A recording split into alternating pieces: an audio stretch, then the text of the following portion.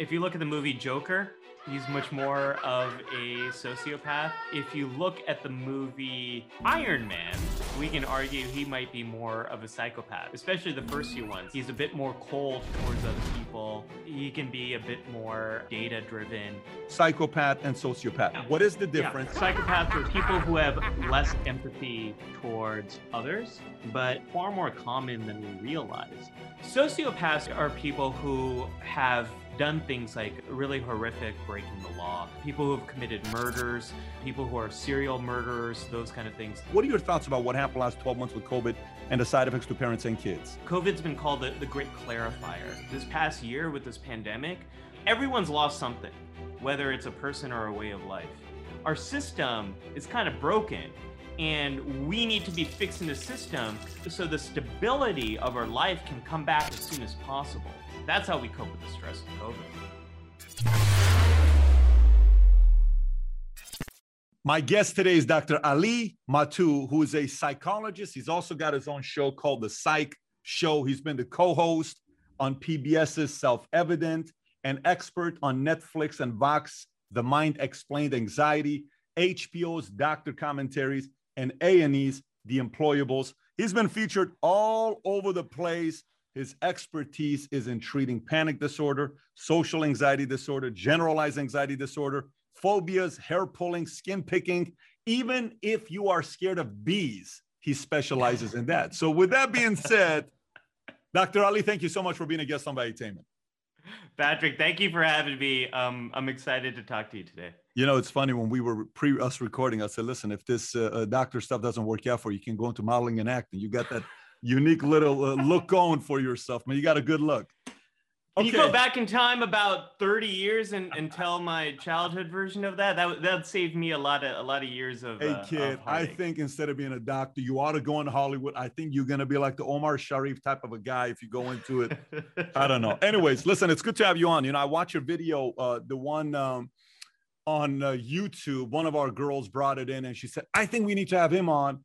And I watch it once, twice. I mean, the way you break it down, all the different personalities of movies, I think that thing's got over 8 million, maybe 10 million views today.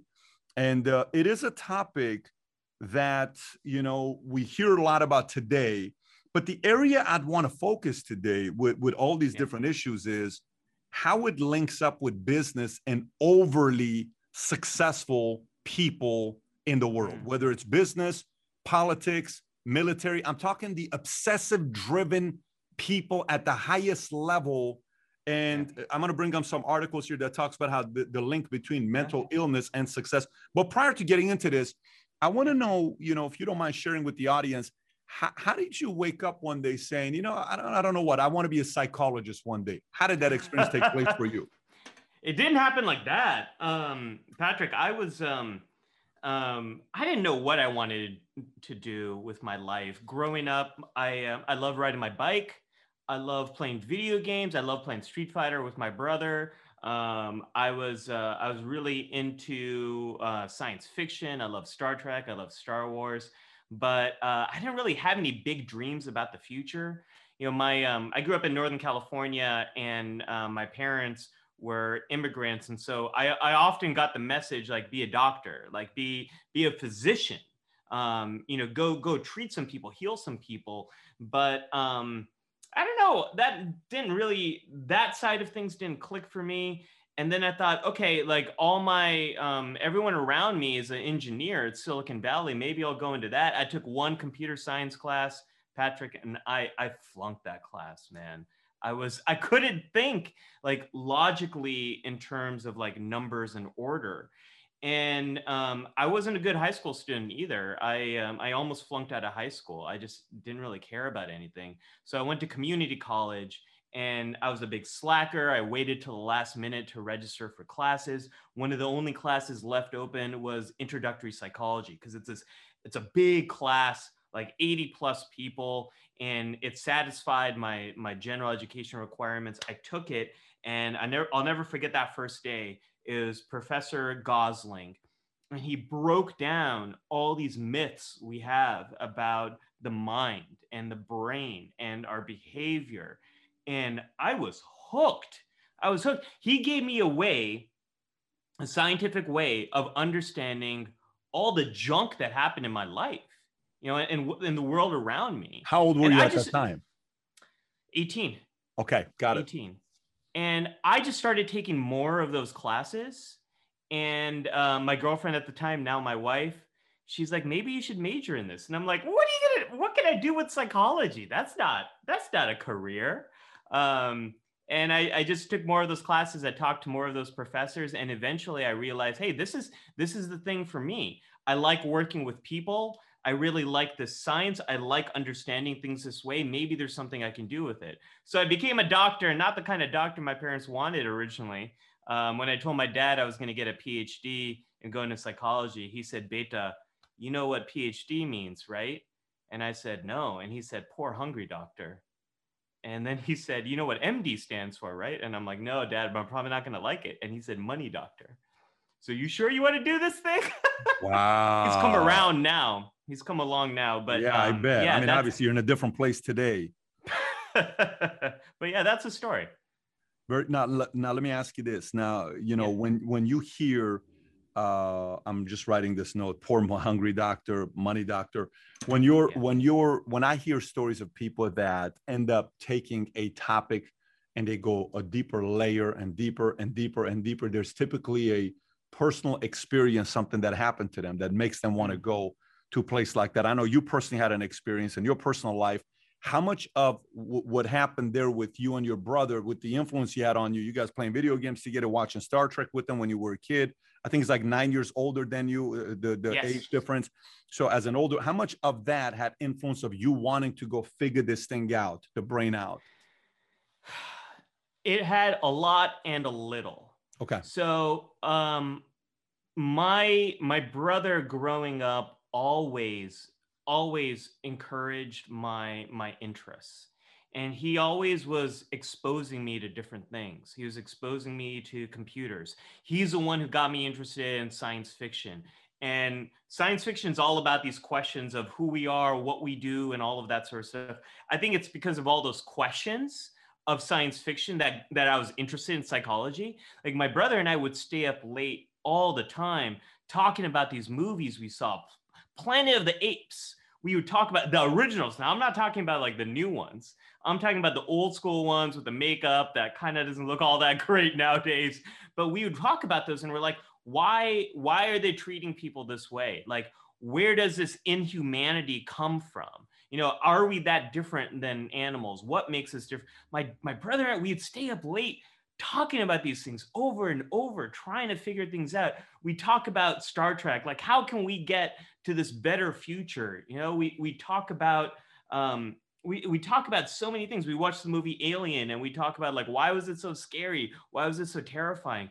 So those conversations were huge. It gave me the foundation for when I got to take psychology, that all these questions that we never got answers for, boom, we got now a science that answers these things. So in that way, my brother was incredibly influential. The other thing though too is, you know, I grew up as a very anxious kid. When I was in kindergarten and went to school for the first time, I didn't realize at the time, no one did around me and my family, but I had selective mutism, which means in certain situations I didn't talk. It's like someone pressed the mute button on me, and they put me in ESL because they thought I couldn't speak English. They didn't realize it was anxiety. Um, that turned into social anxiety, and when I got to middle school, it turned into depression. And eventually, in high school, I had a great teacher that helped me to overcome a lot of my anxiety. But my brother's role was huge in that, and but my brother, you know, we didn't realize at the time, but he had undiagnosed bipolar disorder. And when I was in grad school studying psychology, he ended up taking his own life. We lost him, and then he had another impact on me. After he died, there's two things that I sort of committed myself to. One is I wanted to help other people who might be in similar situations as my brother. But the other thing is I wanted to, all the lessons he shared with me, all the things he helped me to discover, I wanted to celebrate those things. You know, I wanted to speak out publicly for all the other kids that were into all these geeky things that at the time weren't that cool. And I wanted to make it cool to love and discover and understand these things. Now we're in a different world. Now comic books and all this stuff, it's all like, you know, it's the thing. But when I speak up about this kind of stuff, I'd like to think I'm kind of honoring all those late night discussions we had together. You know, when you say that to me and I visualize it, I think about it like, here's a guy that's 9 years older than you that doesn't talk to you like you're a kid. It's like the ultimate older brother. He talks to you like you're a, you know, a grown man, which a boy, you want somebody to talk to you like you're grown. You want that kind of a respect. So it's a great seeing that. But as a person who's a psychologist, who at that time at 25, you started at 18. Did you already at 25 finish schooling, or you're not done yet? No. 18, I was at community college. 20, I transferred to UCLA. I got my bachelor's degree. After that, I went straight to get my PhD. I got my PhD at Catholic University of America in DC. I was there for about 6 years. It was supposed to be a 5-year program, Patrick. Took me 7. And part of it is I had a lot of growing up to do there. But then part of it is also that's when my brother died too. So it took me 7 years. And my last year, my training was in New York at Bellevue Hospital. And then in 2012 is when, I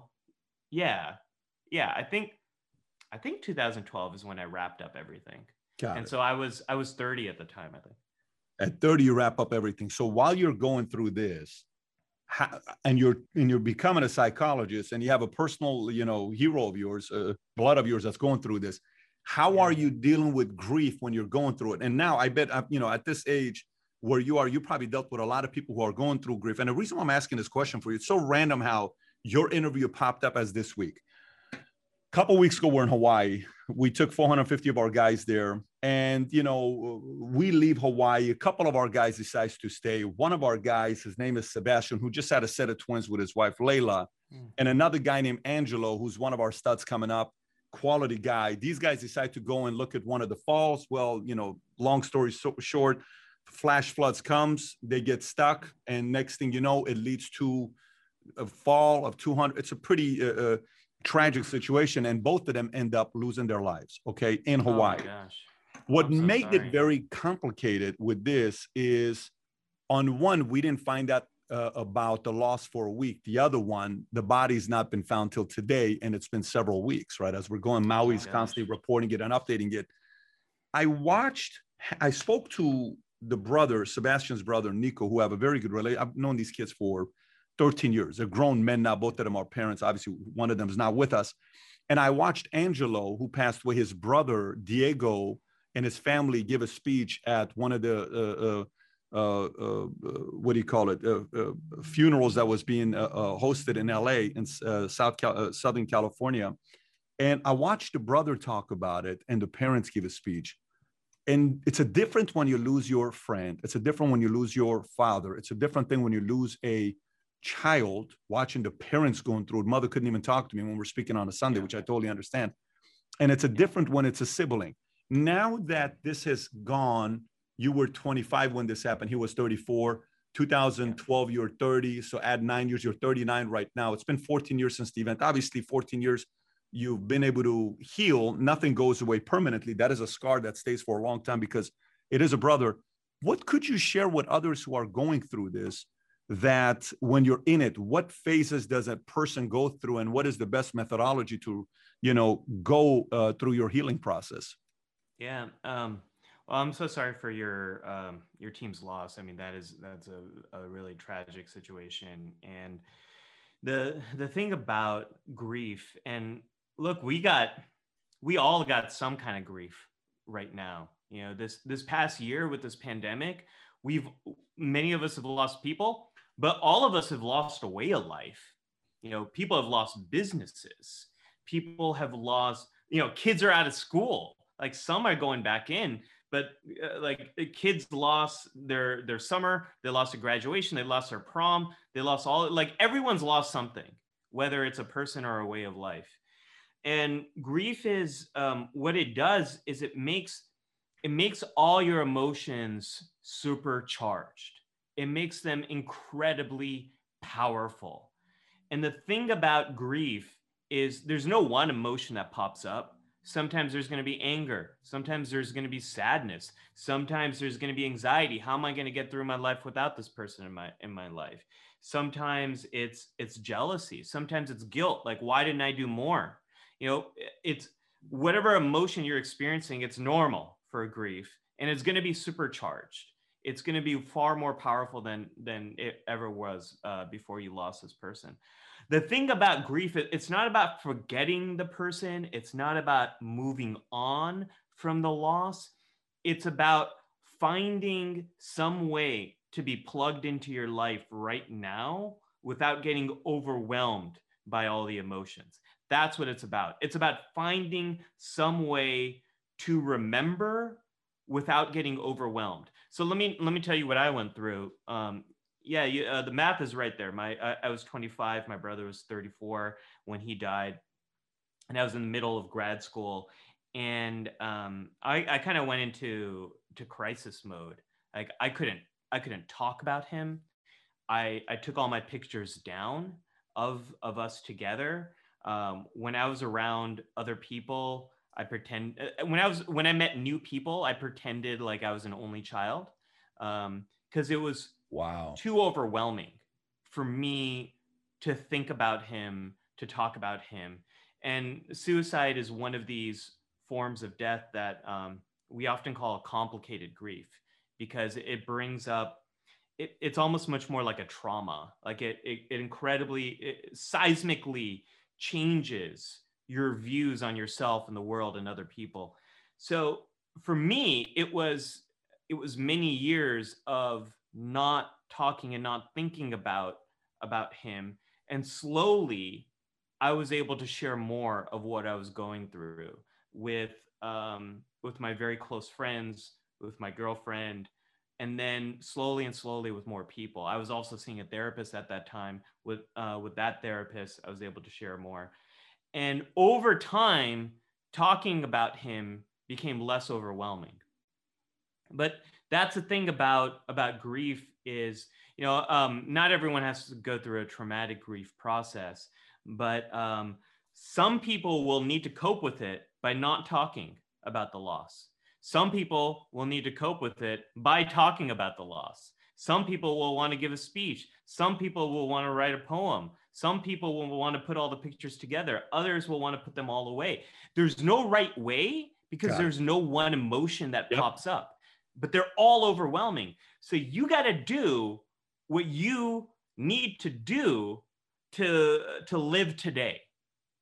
And that's the thing about grief, is finding a way to live with today without getting overwhelmed by these emotions. And with time, the emotions will become less intense. And then with time, that person can be more a part of your memories and more a part of your life right now. You know, it's interesting you say that. I look at how how we go to funerals at 20, how much of a more impact it has on us emotionally. And you go to a funeral with somebody who's in their 70s and 80s, and to them it's just a funeral. And then I ask, why are you like, why is it not a big deal to you? And my dad will say, buddy, I've been to hundreds of funerals. What are you talking about? Like, you know how many times these I've gone through. It's a part of life. I'm just letting you know my time is coming here soon. Hopefully you're getting ready with it. So it's funny how life works. Not funny. It's interesting how life works, that in our 20s, we attend college graduations, weddings. In our 30s, we go to kids, birthday party, all this other stuff. And we hear about divorces. Your best friend got a divorce. I never thought he would get a divorce. I never thought she would get a divorce. Right. And then once that number turns 40, you start attending a lot of funerals. But it's different when you start doing that early on in your 20s, and it's somebody that's that close. I appreciate you sharing that with us. Hopefully for the people that experienced that directly, you took a lot away from that. That was very, very helpful. So let's kind of transition out to COVID. And you brought that up before I go into this topic. I think this is another issue, important issue to talk about. In the last 12 months, as a financial expert, you look at the economy based on what we're going through right now, and you go back and try to find trends and research on how the market reacted when it happened before. We have a COVID pandemic. How do we react on the last 10 pandemics before? We got a mortgage, crash on bubble. We go back and study it, right? For you as a psychologist, the number one topic to study, I would guess maybe a top 3 topic to study, is the side effects of pandemic to parents emotionally, who are accustomed to not having the kids 8 to 5, 8 to 3, they go to school, we pick them up, as well as kids who were accustomed to having that break from parents and they're around their peers. Now they have to stay home. Conflicts a little higher between parents, conflicts a little higher between kids with parents, parents with kids. What do you see the residual effects of this? And what feedback could you give to parents to be able to come back to being normal? You know, the whole thing, we're going back to normal. What are your thoughts about what happened last 12 months with COVID and the side effects to parents and kids? Yeah, I got a lot of thoughts about that. And just like you do as a financial expert, you look at past trends. The very first thing I did about a year ago when the pandemic was really starting, when things were really starting to shut down, is looking to see at past pandemics. Now, we don't have much data on the 1918 flu pandemic in terms of mental health. That's not something people were really tracking back then. But we do have some data on SARS, on the SARS outbreak in Asia that happened in the early 2000s.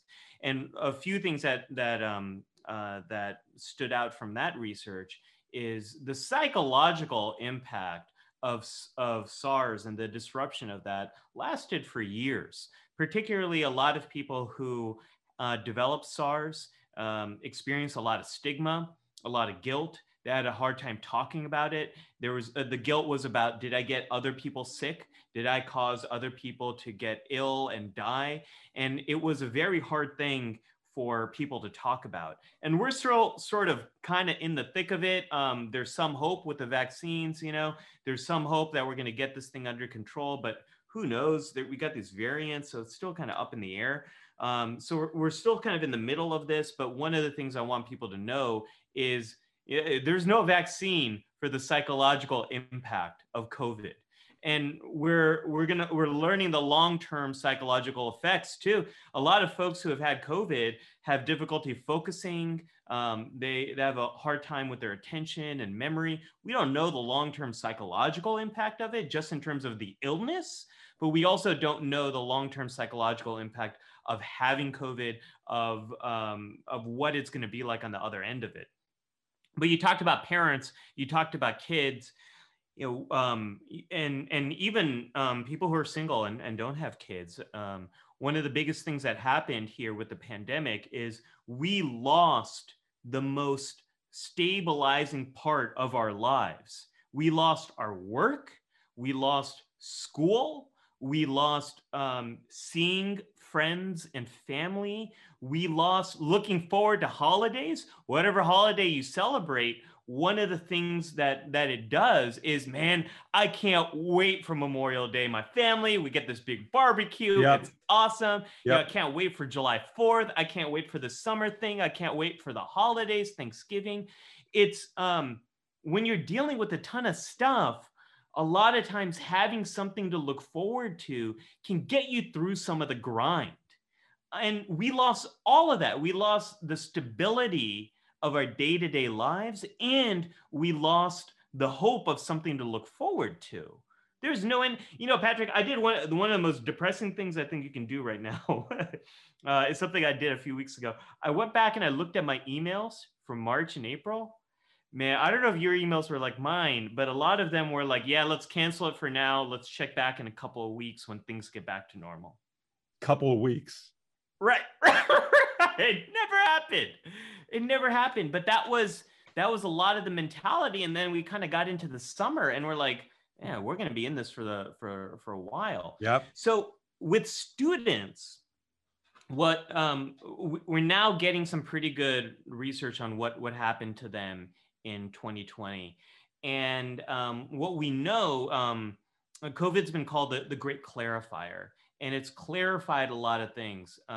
A lot of the students that have less resources, they've been impacted by this way more. So one of my cousins is a elementary school teacher. She teaches kindergarten, and she's telling me, Ali, I got some of my students, their family, they got 3 kids, they got 1 laptop. How are they all those kids supposed to go to school? You know, or another one of my families, they don't have good access to Wi-Fi, so they're hanging out at McDonald's trying to get on classes. So not every student has had equal access to online instruction. Very so that's good. problem number Yep. one. Problem number two is even those who have good access, they might not be dealing with they might be able to attend classes and all this stuff, but attention and focus is something we're seeing. This is some research looking at college students. They've had a real hard time maintaining focus, being on Zoom classes all day long. So I'm on meetings all day. I get it, but I can turn my camera off. I can take breaks. I'm an adult. I got a little bit more flexibility. A lot of these kids don't. There's been a lot of research now coming out about why is being online in Zoom or Google Meet, FaceTime, whatever you're using, why is it so overwhelming? And some folks are talking about it's intimacy overload. You're seeing another person's face like blown up all day long. You know, they're looking at you all day long. We're not designed for that. Usually when we hang out in person or in class, at work, we look at each other, we take breaks, we think about it, we kind of come back. But this is not really how humans interact. So we know that attention is really challenging for a lot of kids on online instruction. And that's the second big problem is attention has been really difficult for a lot of kids. And the third thing I want to say is, so we got access problems, we have attention problems. The third thing I want to say is any kid that was struggling before with school, they've really been challenged here, whether it's because of a learning disorder, or maybe it's because of their anxiety, their depression, whatever is going on. We've seen rates of there's data now that shows that over 2020 there was a big spike in self-injury among teenagers. So cutting themselves, burning themselves, these kind of things, these really spiked. We saw substance use really spiking among teenagers. So it's all of these things. And I think it kind of, when we look at it, it kind of makes sense that like for when it comes to access, the kids who have the least, school was kind of the biggest stabilizing force for them. And for in terms of attention, we're not built for these kind of things. We do much better in an in-person classroom environment. And when it comes to learning differences, anxiety, depression, all of these kind of things, we took away all the peer support. You know, being able to see your friends being able to check in on you. Hey, man, you doing okay? You don't look that great. Teachers being able to check in on you. One of the biggest, there's this idea of resiliency, which is your ability to bounce back. When you deal with a setback, your ability to recover from it. That's resiliency. And one of the biggest things about resiliency for kids is having a trusted relationship with an adult who is not in your family, who's not your mom and dad. And for a lot of kids, it's teachers, it's coaches, it's those kind of folks. And I've talked to a lot of teachers and coaches. I've done workshops for them this past year. And a lot of them have told me, Ali, I just don't know how they're doing. I can't tell. All these kids on their screen, they all look the same and none of them look good. You know, I don't know how they're doing. How am I supposed to tell, you know? So it's all of that. And don't even get me started on being a parent right now. And, you know, some parents are lucky enough to work from home. How are you going to work from home full time and make sure your kid is in school online? How are you going to do that? And then the parents who've lost work, you know, people ask me like, Ali, how should we cope with the stress of COVID? And I say, make sure everyone's who needs it is getting unemployment benefits. Make sure we can open up as responsibly and as quickly as possible. Make sure we get these vaccines out to everyone. Let's get these schools open in a safe way. That's how you deal with the stress. You know, I'm not going to teach you a deep breathing technique to cope with this. Our system is kind of broken, and we need to be fixing the system so the stability of our life can come back as soon as possible. That's how we cope with the stress of COVID. Yeah, and let me ask you, when you go to school, and you went to school for this for a long time, how often do you guys study the event of a 1929 market crash to kids 10, 20 years later? The event of a World War II to kids 10, 20 years later? The event of, kids growing up in a very poor family, sharing a bread with three other siblings, the side effects of it 5, 10 years later. No wonder the generation that came from the Great Depression are so scared constantly of spending money. So they're savers, and they're so worried because everything's going to be taken away from them. How much do you guys study that? And if that is the case, what is the effects of this 10 years from now? I'm not really interested in right now, but is there a way of measuring on what's going to happen 10 years from now, 20 years from now to kids as well as parents? Yeah, that's a great question. So that's a real wonderful question. So that speaks to research on trauma. And when we look at trauma, there's a lot that's been studied from World War II. There's a lot that's been studied, a lot of research that's been studied on veterans and the Vietnam War and refugees and global crises. So there's a lot of research we can bring in from trauma.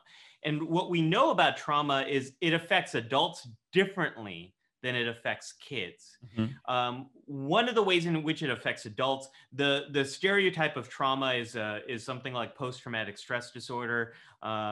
Someone goes to war, they experience something horrific, they come back, they're having flashbacks of it, they're always on guard, always on edge, things like that. The traditional idea is something happens to you and now you're experiencing this trauma, and it's very much what we think of as episodic. This one thing happened and now you're experiencing this. For kids, it's different. And for kids, how trauma impacts them is, like I was saying before about grief, and grief kind of supercharges your emotions. What happens for trauma in kids is it does make their emotions more intense. It makes it easier for the emotions to skyrocket, and it takes them longer to calm down. So think of it like this. It's like having a car where you got a real powerful accelerator and pretty bad brakes. That's kind of what trauma does to kids. Got it. And if that trauma happens for a real long period of time, it can really change how they view themselves. So kids who go through trauma, they might grow up and think that they're dumb. They might think they're stupid. They might think they're unworthy. And people might label it anxiety, depression, these kind of things. But at the heart of it might be a long-term trauma they experience. So when we look at kids right now, first off, it's not equal. Not everyone is experiencing this in a traumatic way. And mm-hmm. I should probably kind of define what a trauma is. A trauma completely changes your view of yourself, of the world, or of other people.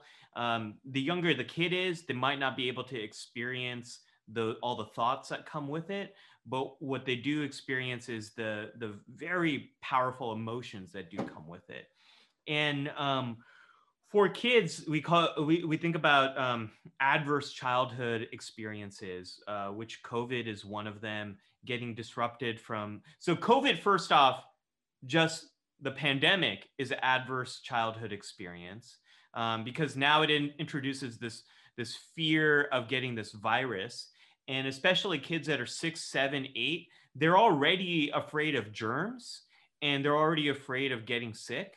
So I'm hearing from a lot of teachers about these 6, 7, 8-year-olds going back to the classroom. They're washing their hands all the time. They're really afraid. They're going way above and beyond what they need to be doing. So that's kind of one effect we're seeing of this, is just COVID in itself can be a traumatic adverse childhood experience. Getting disruption from school, not being in school for a year, is a part of this. I got a nephew who is really scared. He's in high school. He's really scared about going back to school. He has not been in a large social environment for over a year now. He's terrified of going back. So that is an adverse childhood experience. Like, how are you How even old is gonna he? get? How old's your He's nephew? 17. Okay, Yeah, got he's it. 17. So How much of that, if we stay on that, let's stay on that because yeah. people being scared to going back to normal. Doc, how much of that is parents? Okay, if you're around, oh my gosh, my parents are so scared, so maybe I also got to be scared. How much of that is watching the news? Oh my goodness, this next variant's gonna. Oh, this is gonna kill even more than how many? How much of that is social media? Did you see what happened? This thing is so scary. How much of it is external? How much of it is real? How much of it is immediately your family to the way they're reacting? Because I think a lot of the things is also some of this can be prevented. So from your experience, how much of it is the news, social, and family worried around you? I'm going to say it's all of the above, and I'm going to add one more, which is age too. So, Patrick, you were saying something earlier, like, when you have a funeral in your 20s, it's different than in your 30s. It's different than in Yep. your 40s, and then on and on. So, one of the things that COVID has done is it's impacted different ages in different ways. So, you and I, we've lived some life. We haven't lived through this kind of pandemic and all everything that's happened as a result of it, but we've dealt with some losses, we've dealt with uncertainty, we've lived through some strange times. Like I remember, I can tell you exactly everything about 9/11 and the way it changed my world. I can tell you about these different events. I can tell you about living through the 1989 earthquake and the terror I had, how much I thought I was going to die in that moment. Like, I can tell you about some stuff that I've lived through and what I learned as a result of it, how I learned about coping, how I learned about getting through that stuff. Kids, teenagers are different. They've lived through less life. They've had less exposure to uncertainty, to dealing with these big periods of unknown. They've had less grief to deal with. Um, that, number one, can make it harder for kids and teenagers to adjust to life back than it might be for you and I. And then the other thing, Patrick, is I've throughout this whole pandemic, I've been the one going to get groceries. Sometimes my wife gets groceries too. Sometimes we get them delivered. But the first few times I did that, man, I was scared. I was doing a lot of stuff that now we might find like really silly, like trying to make sure I don't touch anything, trying to like be like all on guard. And that was, none of us were wearing masks back then. We didn't know what was causing this, how it was being transmitted. We didn't know any of that kind of stuff. Yep. But those first few times I went to the grocery store, I was terrified. But then as time got on, I was getting less, my emotions were less intense. I was learning how to navigate it, things like that. Some kids have just done less during this time. They've been just more at home, right? And so that gets to the family part you're talking about, is what are the expectations been on for kids? And there's no right answer here. Some kids might be more vulnerable to health related problems, and the families have kept them at home more. Some kids might be less vulnerable, and kids have done more stuff. Some kids might have been living in an area where they've had less exposure to COVID. So, their lives haven't been as disrupted. So there's a family component too. There's an environment component. There's an age component. But the other thing you mentioned is the role of media as well. When we go through periods of big uncertainty, it's kind of like an allergic reaction to anxiety. So when we get allergies, our immune system is responding too much. You get exposure to pollen. Pollen's a totally normal thing. It shouldn't be doing anything to us. But when you get exposed to pollen, if you have an allergy, your eyes might get watery. You might get a runny nose. You might be sneezing. Your immune system is reacting to something that's normal, and it's thinking this is something I need to fight. When we get a lot of uncertainty, your mind kind of reacts the same way. Your mind's like, I need to think about this a lot. I need to find a lot of information about this. I need to take all my attention and focus it and trying to solve this thing, trying to figure it out, right? That's what happens when we're really anxious and we're dealing with a lot of uncertainty. Now, let's play this out.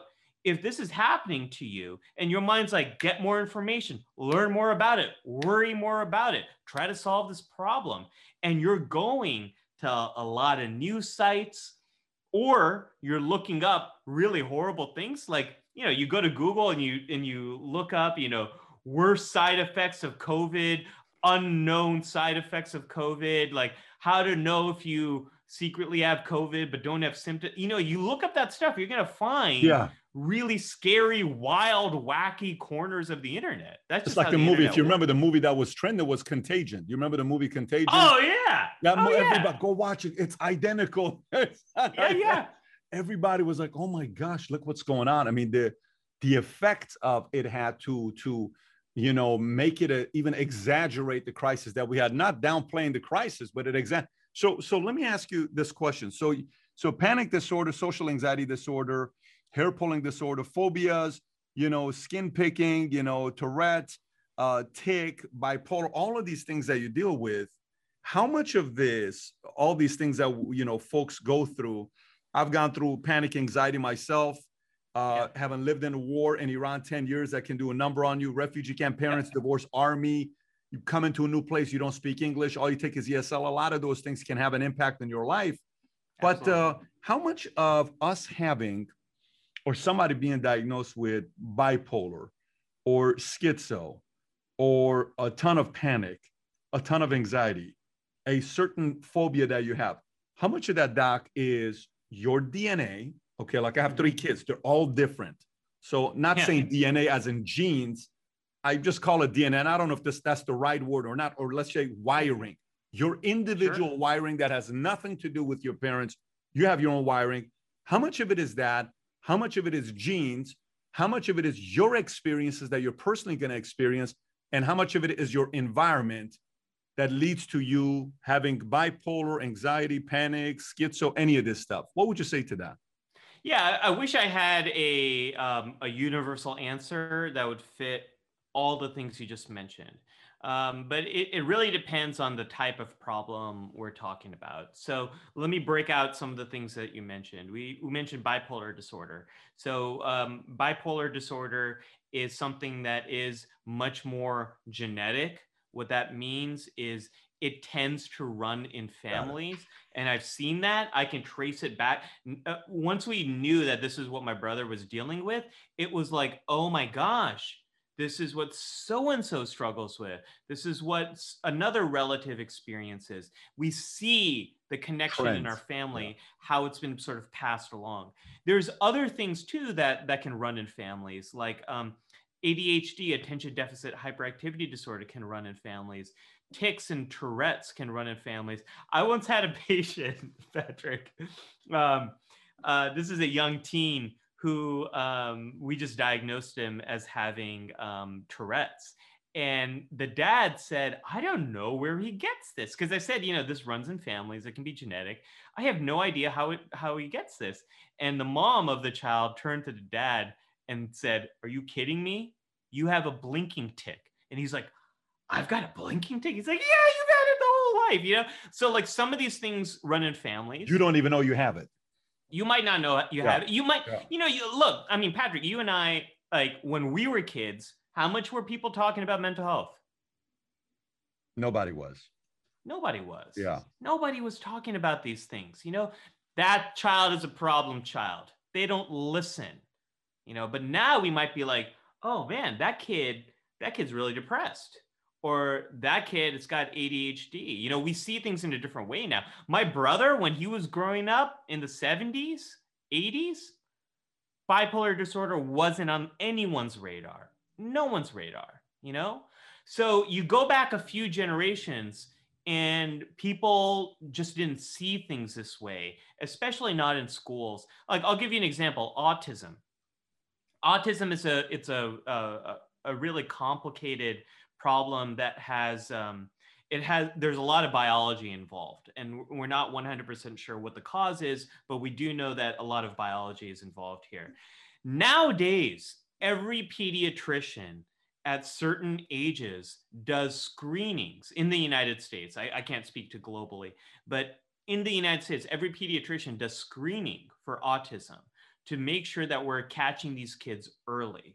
That's because of a lot of advocacy from parents. It's because of a lot of research from scientists. That's in place now. You know, we try to catch these things earlier, but you just go back a few decades, no one was looking at this stuff. So part of it is that we're seeing things a little bit differently now. And you go back a few generations and maybe someone was, oh yeah, you know, grandpa drank a lot. Maybe grandpa was drinking a lot because he was really anxious. You know, we don't know. Or maybe grandpa's drinking a lot because he's a refugee. He went through major trauma. You know, he escaped a war. But no one thought of it as trauma. We used to think a long time ago of shell shock, that soldiers would go through this shell shock. And, you know, like our understandings evolved. So some of these things run through families, but we don't see them as mental health problems. We don't see them as mental illness. So things like bipolar, things like schizophrenia, you mentioned schizophrenia. We know there's a biological component, but we also think there might be an environmental component. Autism, we know that's a big biological component. But some of the other things you mentioned about anxiety and depression, the way I think about that is some people are born with a temperament. And what do I mean by temper? I don't mean like yelling and screaming temperament. Temperament, I mean how intensely you feel different emotions. Most of that is biological. Doesn't mean you can blame mom or dad, but it does mean the unique DNA you got that's led to your temperament. And so what do I mean by that? You know, some people are born with the volume turned up on anxiety. Some people are turned with the volume down. Some people are born with the volume turned down on anxiety. And I think we've all seen those kind of people. You know, I'm kind of, I'm a like medium high is my level. And so I'm less likely to do when my friends are like, hey, let's go snowboarding. I'm like, I don't know if I want to do that. Because where my head goes is I'm going to fall and break my leg. Like that's just where my head goes. But we all know people with anxiety turned way down. They're the first one to get on that board. They're the first one to hit that like extreme level mount. You know, like some people, the daredevils in our life, they probably have very low levels of anxiety. And the people who are really risk averse, maybe you worked with some of these financial investors and they're highly averse to risk. You know, they think through things a lot. Maybe they're born, maybe their temperament is a little bit higher for anxiety. So, and that's true of anger. It's true of sadness. It's true of happiness too. We're all born with a range, and for some of us is high, for some of us is low, you know? So part of that is just the DNA wiring that we've got. But then we've got the environment. You know, some of us go through really horrible experiences. Some of us have an easier time. And that's not to say that that leads to the problems, but it's also leads to how we learn to cope with them. You know, some of us might go through tough stuff and we learn really quickly how to deal with those really horrible emotions. We learn really quickly how to cope with this kind of stress. And some of us aren't able to. So it's a complex connection between our DNA, our wiring, our environment, what we learn from our family, our culture. Culture is a big part of it. What emotions are allowed in the culture, what aren't, how people cope with these things. And then what happens when you learn how to deal well with the culture, but then now you're put into a different place where like the things you learned, you can't easily do, you know? So it's all of these things. It's biology, it's culture, it's what you learn, it's the difficult things you go through. It's all of that. And when we talk about anxiety, all the folks I've treated, you know, some people got more of the biology and they had less of the environment stuff.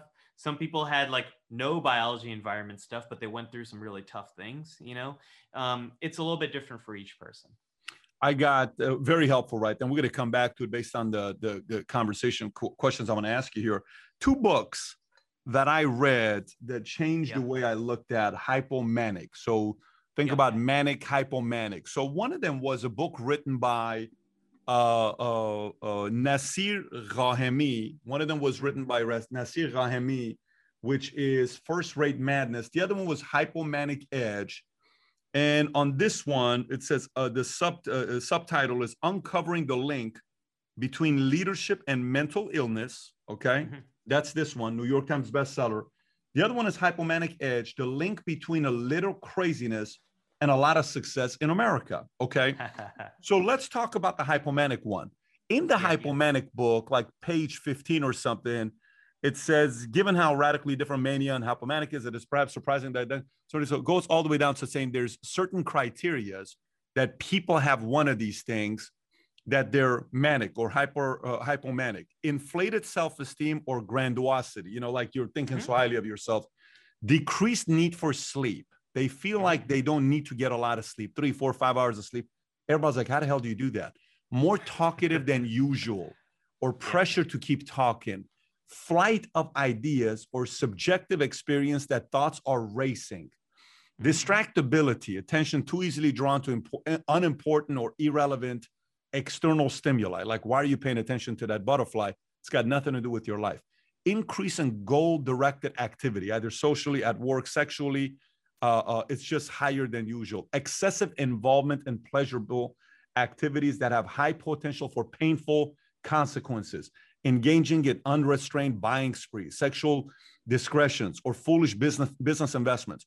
So, and then Nassir talks about it in a completely different, in a similar way, where he says we have to understand that there's benefits of illness like bipolar disorder and depression that can be good to have in a leader.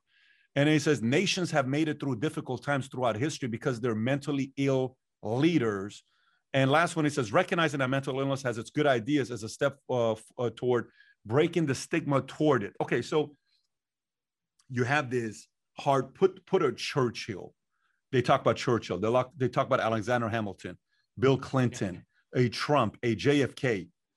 These, you know, there's a lot of different issues that these folks have experienced. I mean, John F. Kennedy has one of the most difficult fathers to have as a father, who was hard charging, right?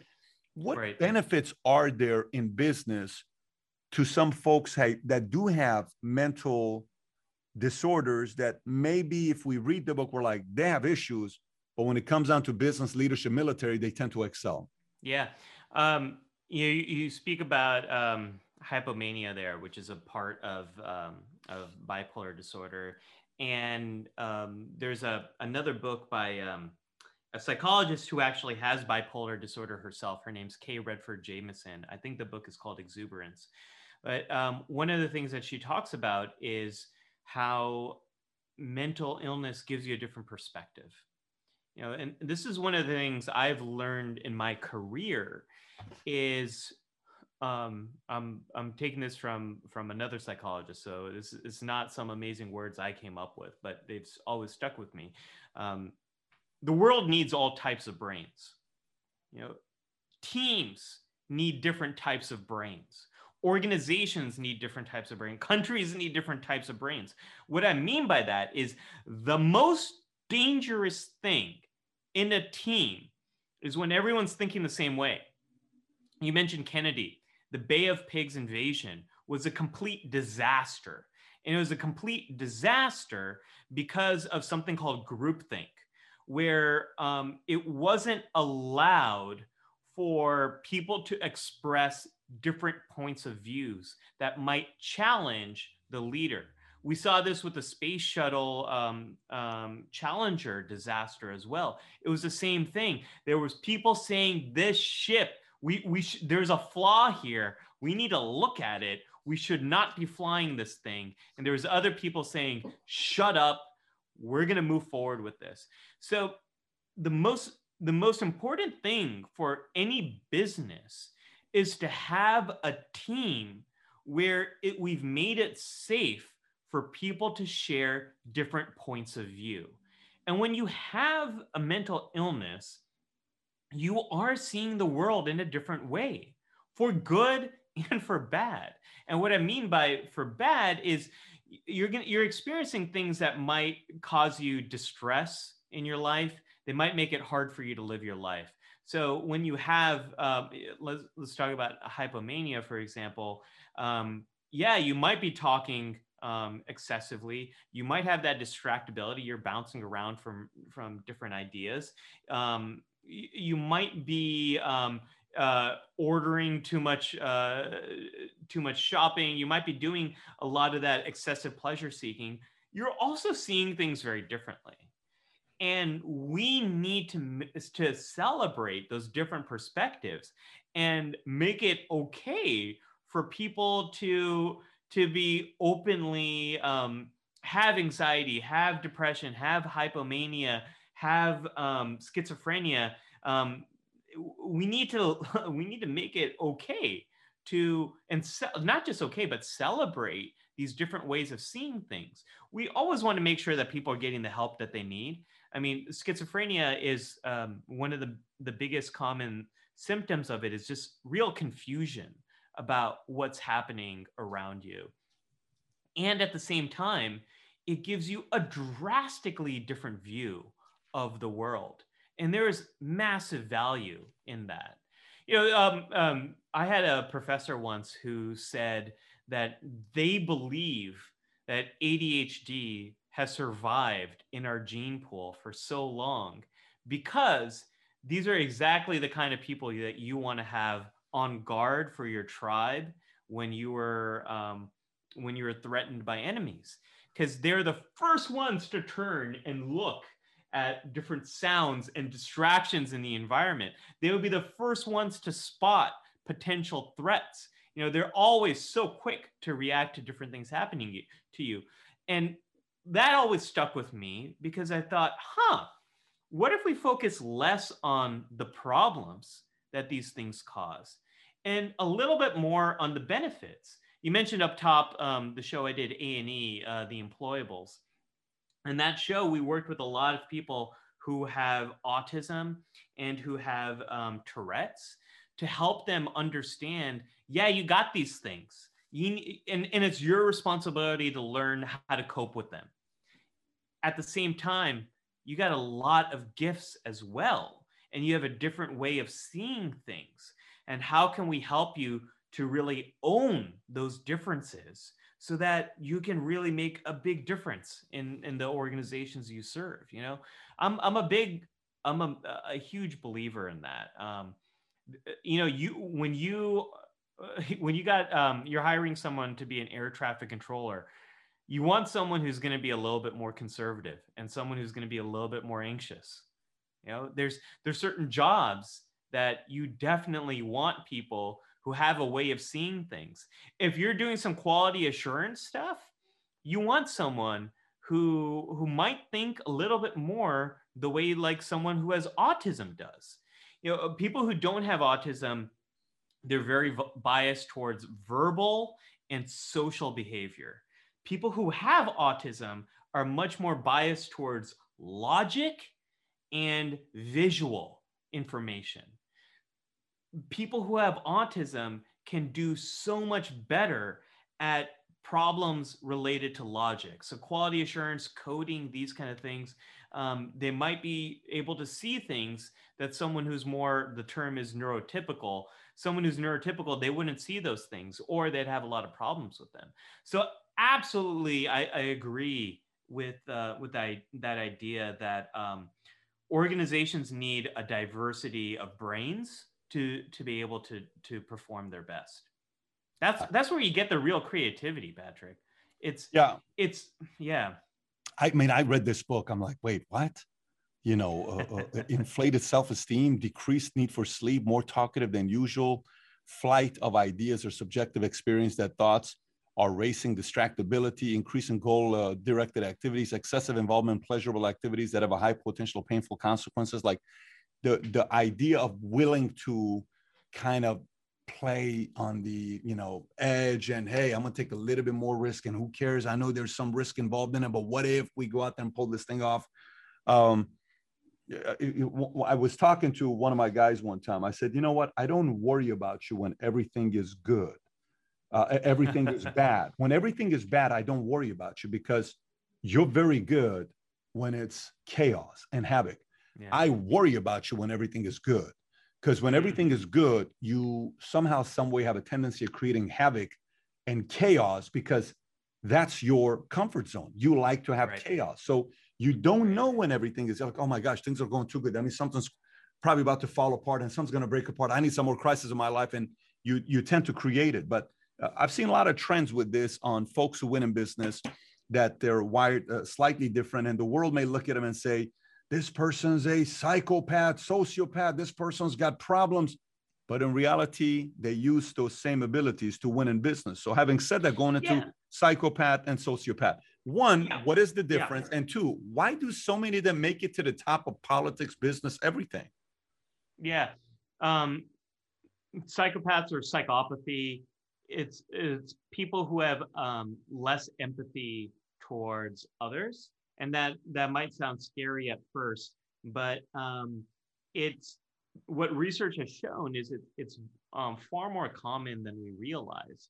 And so it's when other people might experience a lot of intense emotions, they might experience a lot less emotions. They're less reactive to things. And someone who has more psychopathy, psychopath is the term, they're the kind of people who make great scientists. They're the kind of people who make great business leaders. And the reason for that, these are a lot of people who are in financial industry. The reason for that is they're making decisions that are a lot less personal. They're making decisions that are a lot less emotional. They're looking at the data. They're looking at the trends, and they're letting that sort of guide their decision making. There's this well-known story about in this whole world about a neuroscientist who was studying psychopaths, and in the process of studying them, realized that he himself fit the category of this. And that kind of sparked a lot of the conversation around, well, this is something you want in a scientist. You want someone who is very objective, not taking things personally, but looking at the data and letting the data guide things. Sociopaths are people who have done things like really horrific, breaking the law. It's more of a legal term. And it's people who have committed murders, people who are serial murderers, those kind of things. That's more of a sociopath. So if you look at the movie, Joker, he's much more of a sociopath. If you look at the movie Iron Man, we can argue he might be more of a psychopath. He's especially the first few ones. He's a bit more cold towards other people. He can be a bit more data driven. And I know I'll get in trouble with this with all the Marvel fans because they're like, "What are you talking about? He's a guy who kind of pulls us out of all this Infinity War and all that stuff." I know. I'm making big generalizations here. How about Ben Affleck in The Accountant?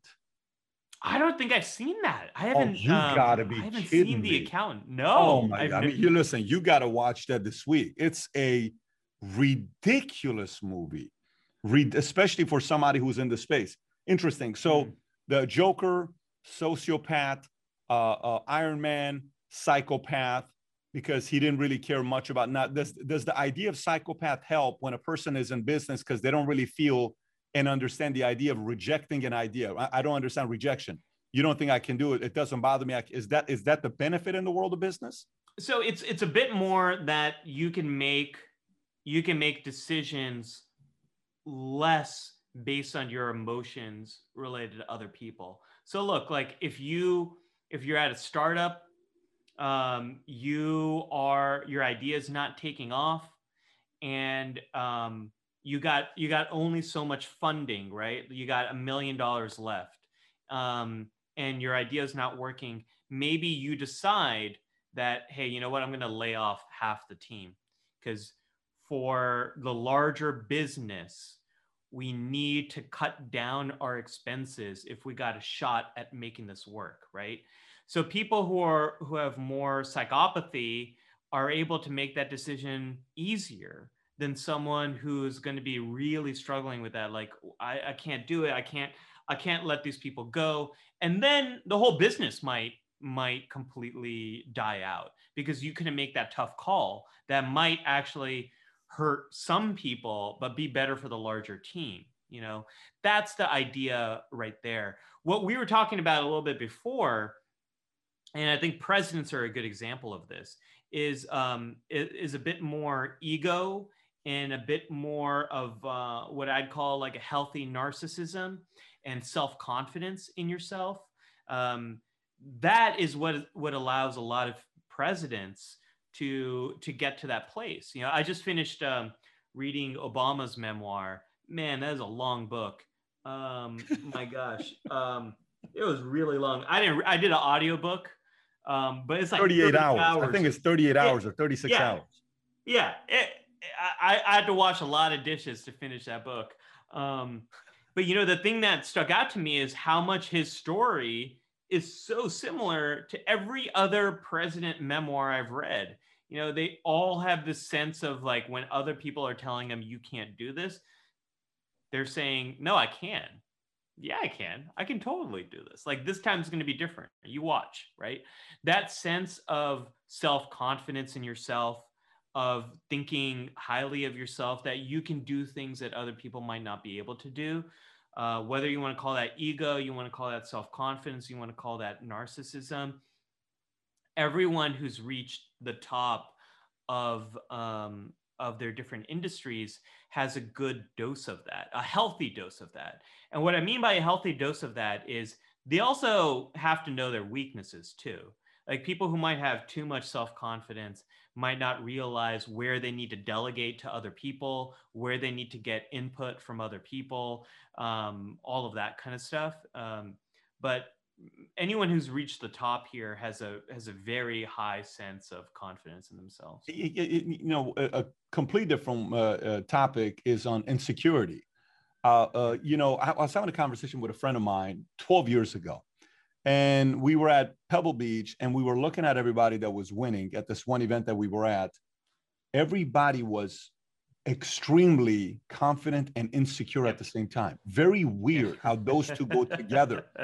Here, Right. here you got a guy or gal standing on stage, and let me tell you, but they have these deep-rooted 2 or 3 insecurities that we, because we were friends, we knew these deep insecurities drove the hell out of them to go win at the highest level. We're like, wait a minute, how do your insecurities drive you? So what would you say about people's insecurities as a driver?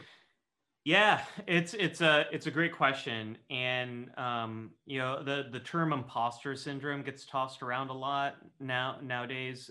This idea that people are going to figure out I don't really belong here. They're going to figure out I don't really fit. They're going to figure out I'm a fraud. That kind of stuff. I think that drives a lot of people as well, as some of these insecurities, these chips on their shoulder. You know, like that kid, that depressed, anxious kid who I was in middle school, part of that is still there, you know, like when you said, if this doesn't work out, maybe you should go Hollywood or be a model. Like that kid in me was like, what are you talking about? You know, like, have you looked in the mirror? Right. So like, by the way, FYI, I figured out who you look like. It's this guy named Riz Ahmed. I don't know if you know who he is. Oh yeah, I know. Oh, he's amazing. I love. I get that. I get Riz, and I also get Taika Waititi. This guy who directed. He's directed a bunch of movies. So I'm cool with that. I like Riz. I'm a big fan of his work. Rooting for him at the Oscars this year.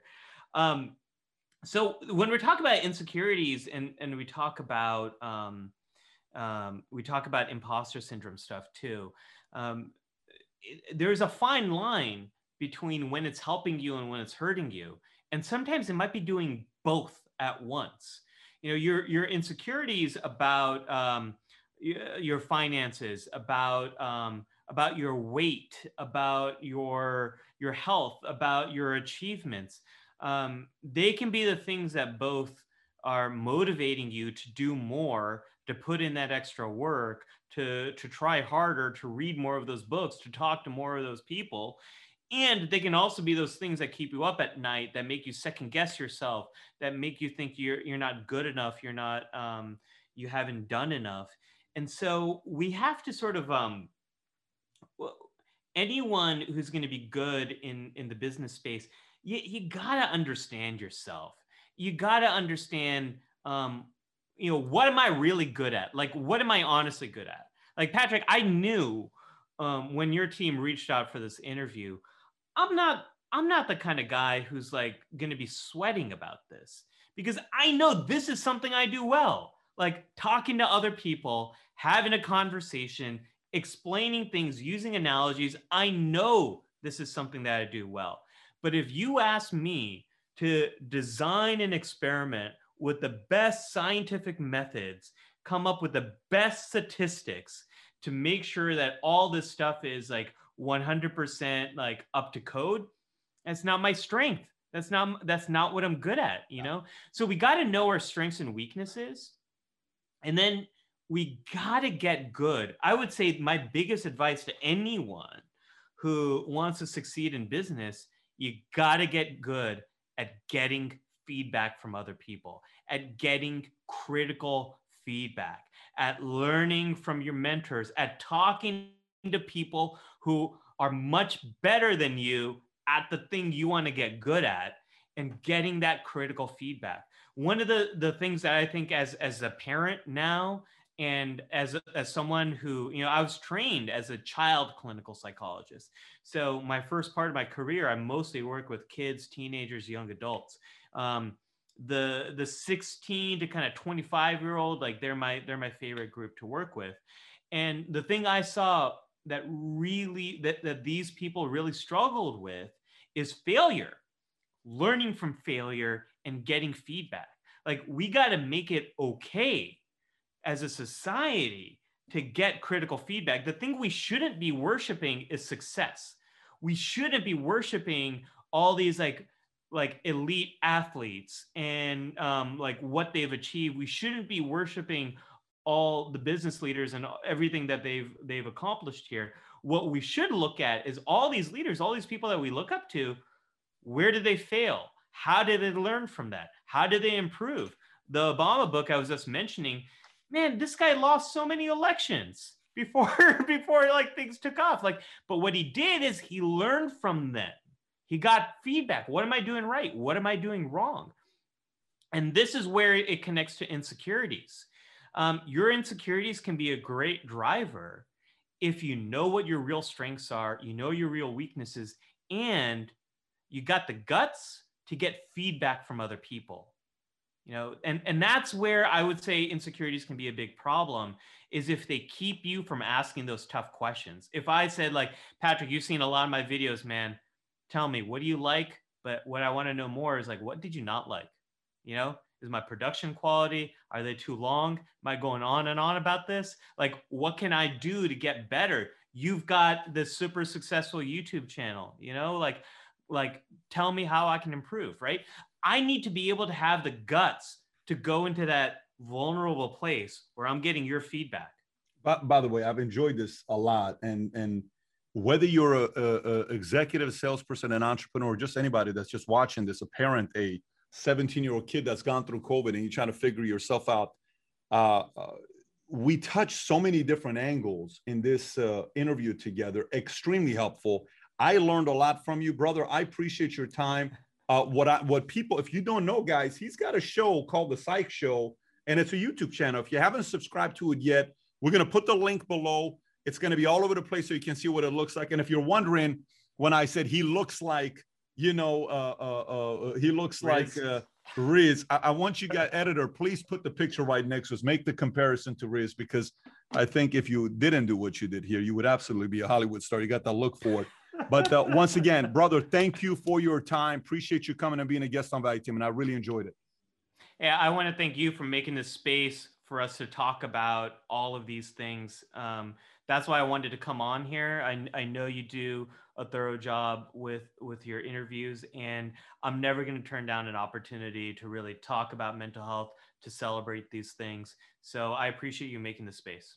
God knows we need to talk about this more today. We need to talk about this issue more today. Once again, thank you.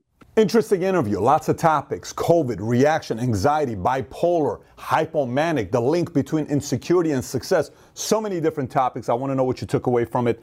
Comment below. And if you enjoyed this interview, I think you will enjoy the interview I did with Dr. Jordan Peterson in front of 7,000 people. If you've never seen this before, it's the same exact event that I interviewed Jordan Peterson, the late Kobe Bryant, as well as President Bush. Click over here to watch that interview. Take care, everybody. Bye-bye.